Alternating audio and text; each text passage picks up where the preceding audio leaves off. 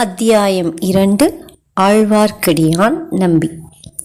ஏரிக்கரையில் இருந்து கீழிறங்கி தென்திசை சென்ற பாதையில் குதிரையை செலுத்திய போது வந்தியத்தேவனுடைய உள்ளம் ஏரி அலைகளின் மீது நடமாடிய படகை போல் ஆனந்த கூத்தாடியது.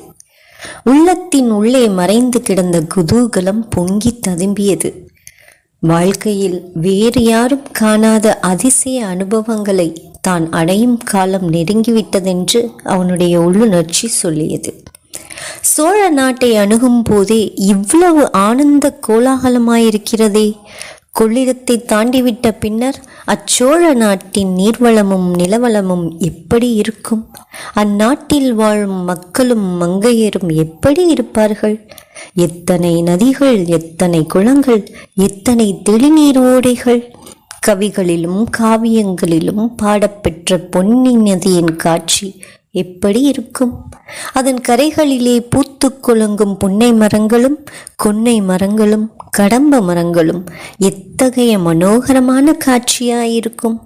நீரோடைகளில் குவளைகளும் குமுதங்களும் கண்காட்டி அழைப்பதும் செந்தாமரைகள் முகமலர்ந்து வரவேற்பதும் எத்தகைய இனிய காட்சியாயிருக்கும்!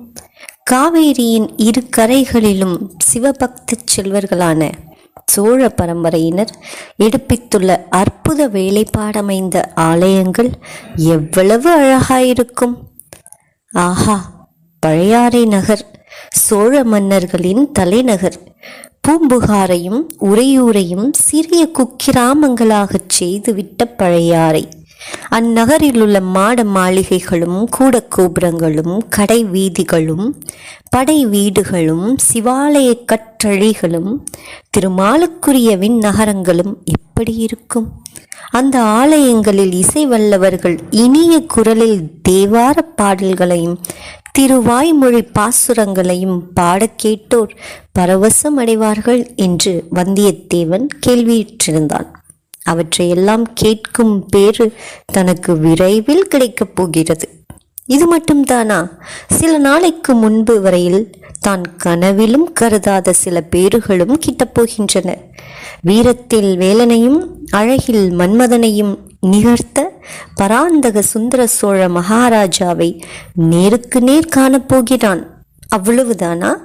அவருடைய செல்வ புதல்வி, ஒப்புயர்வில்லாத நாரிமணி குந்தவை பிராட்டியையும் காணப்போகிறான். ஆனால் வழியில் தடை எதுவும் நேராமல் இருக்க வேண்டும். எந்த தடை நேர்ந்தால்தான் என்ன? கையிலே வேல் இருக்கிறது, இடையில் தொங்கிய உரையிலே வாள் இருக்கிறது, மார்பிலே கவசம் இருக்கிறது, நெஞ்சிலே உரம் இருக்கிறது. ஆனால் மகாதண்ட நாயகர் இளவரசர் ஆதித்தர் ஒரு பெரிய முட்டுக்கட்டை போட்டிருக்கிறார். ஒப்புவித்த காரியத்தை நிறைவேற்றுவதற்கு முன்பு யாரிடமும் சண்டை பிடிக்க கூடாதென்று. அந்த கட்டளையை நிறைவேற்றுவதுதான் மிகவும் கடினமாயிருந்தது. ஏதோ இவ்வளவு தூரமும் பிரயாணம் செய்த போது நிறைவேற்றியாகிவிட்டது. இன்னும் 2 நாளைய பிரயாணம் தானே மிச்சம் இருக்கிறது. அதுவரை பொறுமையுடன் இருந்தே தீர வேண்டும். ஆதவன் மறைவதற்குள் கடம்பூரை அடைய வேண்டும் என்று கருத்துடன் சென்று கொண்டிருந்த வந்தியத்தேவன் சிறிது நேரத்திற்கெல்லாம் வீரநாராயணபுர விண்ணகர கோயிலை நெருங்கினான். அன்று ஆடி திருமஞ்சன திருவிழாவும் சேர்ந்திருந்தபடியால் கோயிலை சுற்றியுள்ள மரத்தோப்புகளில் பெரும் ஜன கூட்டம் சேர்ந்திருந்தது. பலாச்சுளைகளும் வாழைப்பழங்களும் கரும்பு கழிகளும் பல வகை தின்பண்டங்களும் விற்பவர்கள் ஆங்காங்கே கடை வைத்திருந்தார்கள். பெண்கள் தலையில் சூடிக்கொள்ளும் மலர்களையும் தேவ பூஜைக்குரிய தாமரை மொட்டுகள் முதலியவற்றையும் சிலர் விற்று கொண்டிருந்தார்கள். தேங்காய், இளநீர், அகில், சந்தனம், வெற்றிலை, வெல்லம், அவல், பொறி முதலியவற்றை சிலர் குப்பல் குப்பலாக போட்டு விற்று கொண்டிருந்தார்கள். ஆங்காங்கே வேடிக்கை வினோதங்கள் நடந்து கொண்டிருந்தன. ஜோஷியர்கள், ரேகை சாஸ்திரத்தில் வல்லவர்கள், குறி சொல்லுகிறவர்கள், விஷக்கடிக்கு மந்திரிப்பவர்கள், இவர்களுக்கும் அங்கே குறைவில்லை. இதையெல்லாம் பார்த்து கொண்டு சென்ற வந்தியத்தேவன் ஓரிடத்தில் ஒரு பெருங்கூட்டம் நின்று கொண்டிருப்பதையும் அந்த கூட்டத்துக்குள்ளே இருந்து யாரோ சிலர் உரத்த குரலில் வாக்குவாதம் செய்யும் சத்தம் வருவதையும் கவனித்தான். என்ன விவாதம் நடைபெறுகிறது என்பதை அறிந்து கொள்ள அவனுக்கு ஆவல் பீரிட்டு கொண்டு எழுந்தது. அந்த ஆவலை அடக்கிக் கொள்ள அவனால் முடியவில்லை.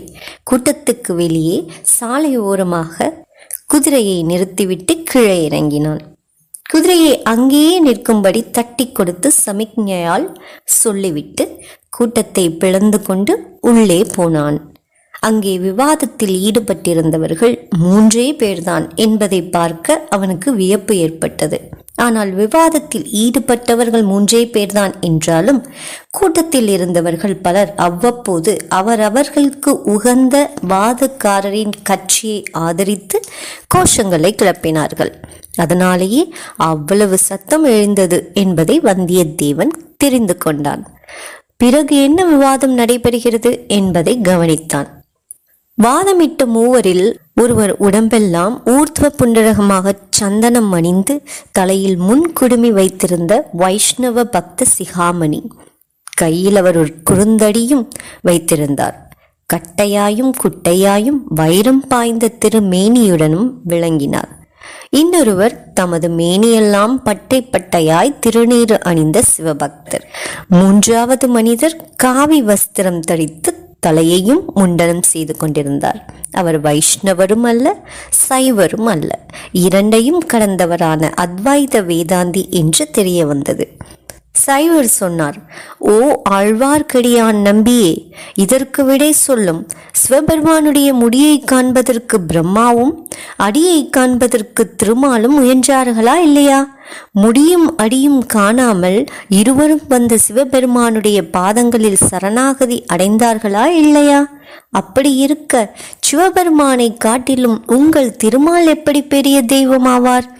இதை கேட்ட ஆழ்வார்க்கடியான் நம்பி தன் கைத்தடியை ஆட்டிக்கொண்டு, சரிதான் காணும் வீர சைவ பாதத்தூளி பட்டரே, நிறுத்தும் பேச்சை. இலங்கை அரசனாகிய தசகண்ட ராவணனுக்கு உம்முடைய சிவன் வரங்கள் கொடுத்தாரே, அந்த வரங்கள் எல்லாம் எங்கள் திருமாலின் அவதாரமாகிய ராமபிரானின் கோதண்டத்தின் முன்னால் தவிடு பொடியாக போகவில்லையா?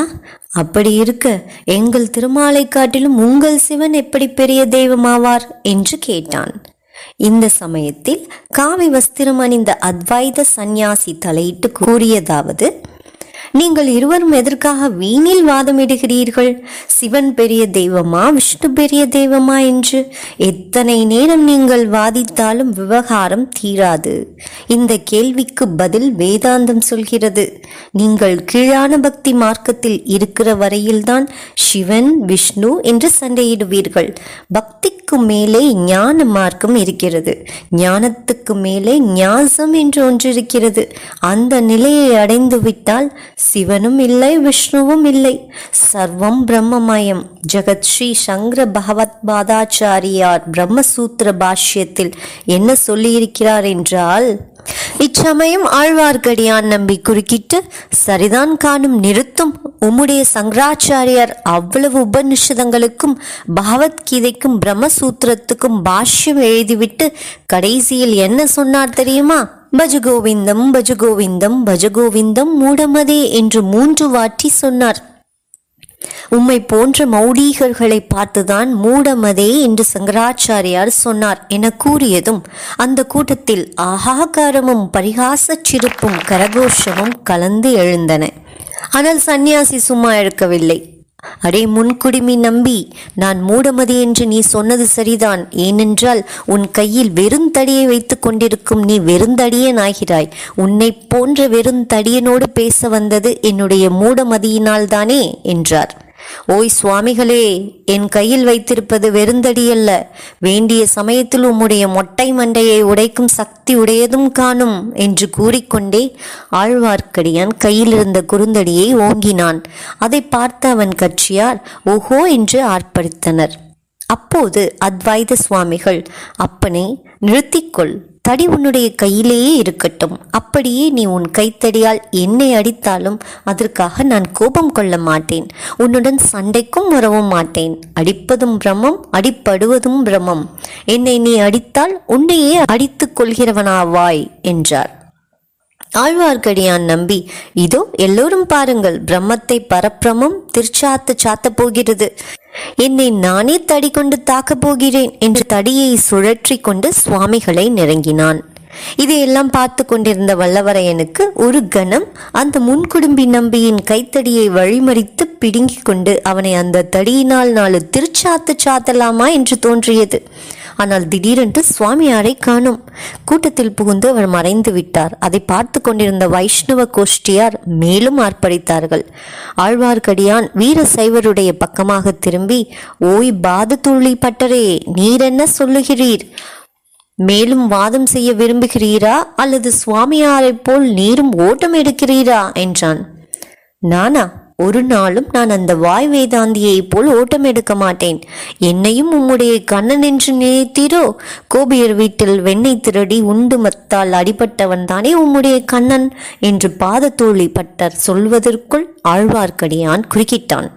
ஏன் காணும், உம்முடைய பரமசிவன் புட்டுக்கு மண் சுமந்து முதுகில் அடிபட்டதை மறந்துவிட்டீரோ என்று கேட்டுக்கொண்டு கைத்தடியை வீசிக்கொண்டு வீரசைவர் அருகில் நெருங்கினான். ஆழ்வார்க்கடியான் நல்ல குண்டாதி குண்டன். வீரசைவராகிய பாதத்தோழி பட்டரோ சற்று மெலிந்த மனிதர். மேற்கூறிய இருவரையும் விவாதத்தில் உற்சாகப்படுத்தி வந்தவர்கள் தாங்களும் கைகலக்க ஆயத்தமாகி ஆரவாரம் செய்தார்கள். இந்த மூடச் சண்டையை தடுக்க வேண்டும் என்ற எண்ணம் வல்லவரையன் மனத்தில் உண்டாயிற்று. அவன் நின்ற இடத்திலிருந்து சற்று முன்னால் வந்து, எதற்காக ஐயா நீங்கள் சண்டை போடுகிறீர்கள்? வேறு வேலை ஒன்றும் உங்களுக்கு இல்லையா? சண்டைக்கு தினவு எடுத்தால் 7 நாட்டுக்கு போவது தானே, அங்கே பெரும் போர் நடந்து கொண்டிருக்கிறதே என்றான். நம்பி சட்டென்று அவனை திரும்பி பார்த்து, இவன் யாரடா நியாயம் சொல்ல வந்தவன் என்றான்.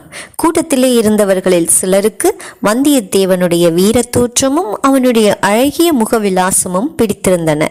தம்பி, நீ சொல்லு, இந்த சண்டைக்காரர்களுக்கு நியாயத்தை எடுத்து சொல்லு, உனக்கு பக்கபலமாக நாங்கள் இருக்கிறோம் என்று அவர்கள் சொன்னார்கள். எனக்கு தெரிந்த நியாயத்தை சொல்லுகிறேன். சிவபெருமானும் நாராயணமூர்த்தியும் தங்களுக்குள் சண்டை போட்டுக் கொள்வதாக தெரியவில்லை. அவர்கள் சிநேகமாகவும் சுமூகமாகவும் இருந்து வருகிறார்கள். அப்படி இருக்க இந்த நம்பியும் பட்டரும் எதற்காக சண்டை போட்டுக் கொள்ள வேண்டும் என்று வல்லவரையன் கூறியதை கேட்டு அக்கூட்டத்தில் பலரும் நகைத்தார்கள். அப்போது வீரசைவ பட்டர், இந்த பிள்ளை அறிவாளியாகவே தோன்றுகிறான், ஆனால் வேடிக்கை பேச்சினால் மட்டும் விவாதம் தீர்ந்து விடுமோ? சிவன் பெரிய தெய்வமா, திருமால் பெரிய தெய்வம் என்ற கேள்விக்கு இவன் விடை சொல்லட்டும் என்றார். சிவனும் பெரிய தெய்வந்தான், திருமாலும் பெரிய தெய்வந்தான். இருவரும் சமமான தெய்வங்கள். யாரை வேண்டுமானாலும் தொழுது கொள்ளுங்கள், சண்டை எதற்கு என்றான் வல்லவரையன். அது எப்படி சொல்லலாம்? சிவனும் விஷ்ணுவும் சமமான தெய்வங்கள் என்று சொல்வதற்கு ஆதாரம் என்ன என்று ஆழ்வார்க்கடியான் அதட்டி கேட்டான். ஆதாரமா? இதோ சொல்கிறேன். நேற்று மாலை வைகுண்டத்துக்கு போயிருந்தேன். அதே நேரத்தில் பரமசிவனும் அங்கே வந்திருந்தார். இருவரும் சம ஆசனத்தில் அமர்ந்திருந்தார்கள். அவர்களுடைய உயரம் ஒன்றாகவே இருந்தது. ஆயினும் ஐயத்துக்கு இடமின்றி என் கையினால் முழம் போட்டு இருவர் உயரத்தையும் அளந்து பார்த்தேன். அடப்பிள்ளாய், பரிகாசமா செய்கிறாய் என்று ஆழ்வார்க்கடியான் கர்ஜனை செய்தான். கூட்டத்தினர், சொல்லு தம்பி சொல்லு என்று ஆர்ப்பரித்தார்கள். அளந்து பார்த்ததில் இருவரும் சமமான உயரமே இருந்தார்கள். அதோடு விடாமல் சிவனையும் திருமாலையும் நேரிலேயே கேட்டுவிட்டேன். அவர்கள் என்ன சொன்னார்கள் தெரியுமா?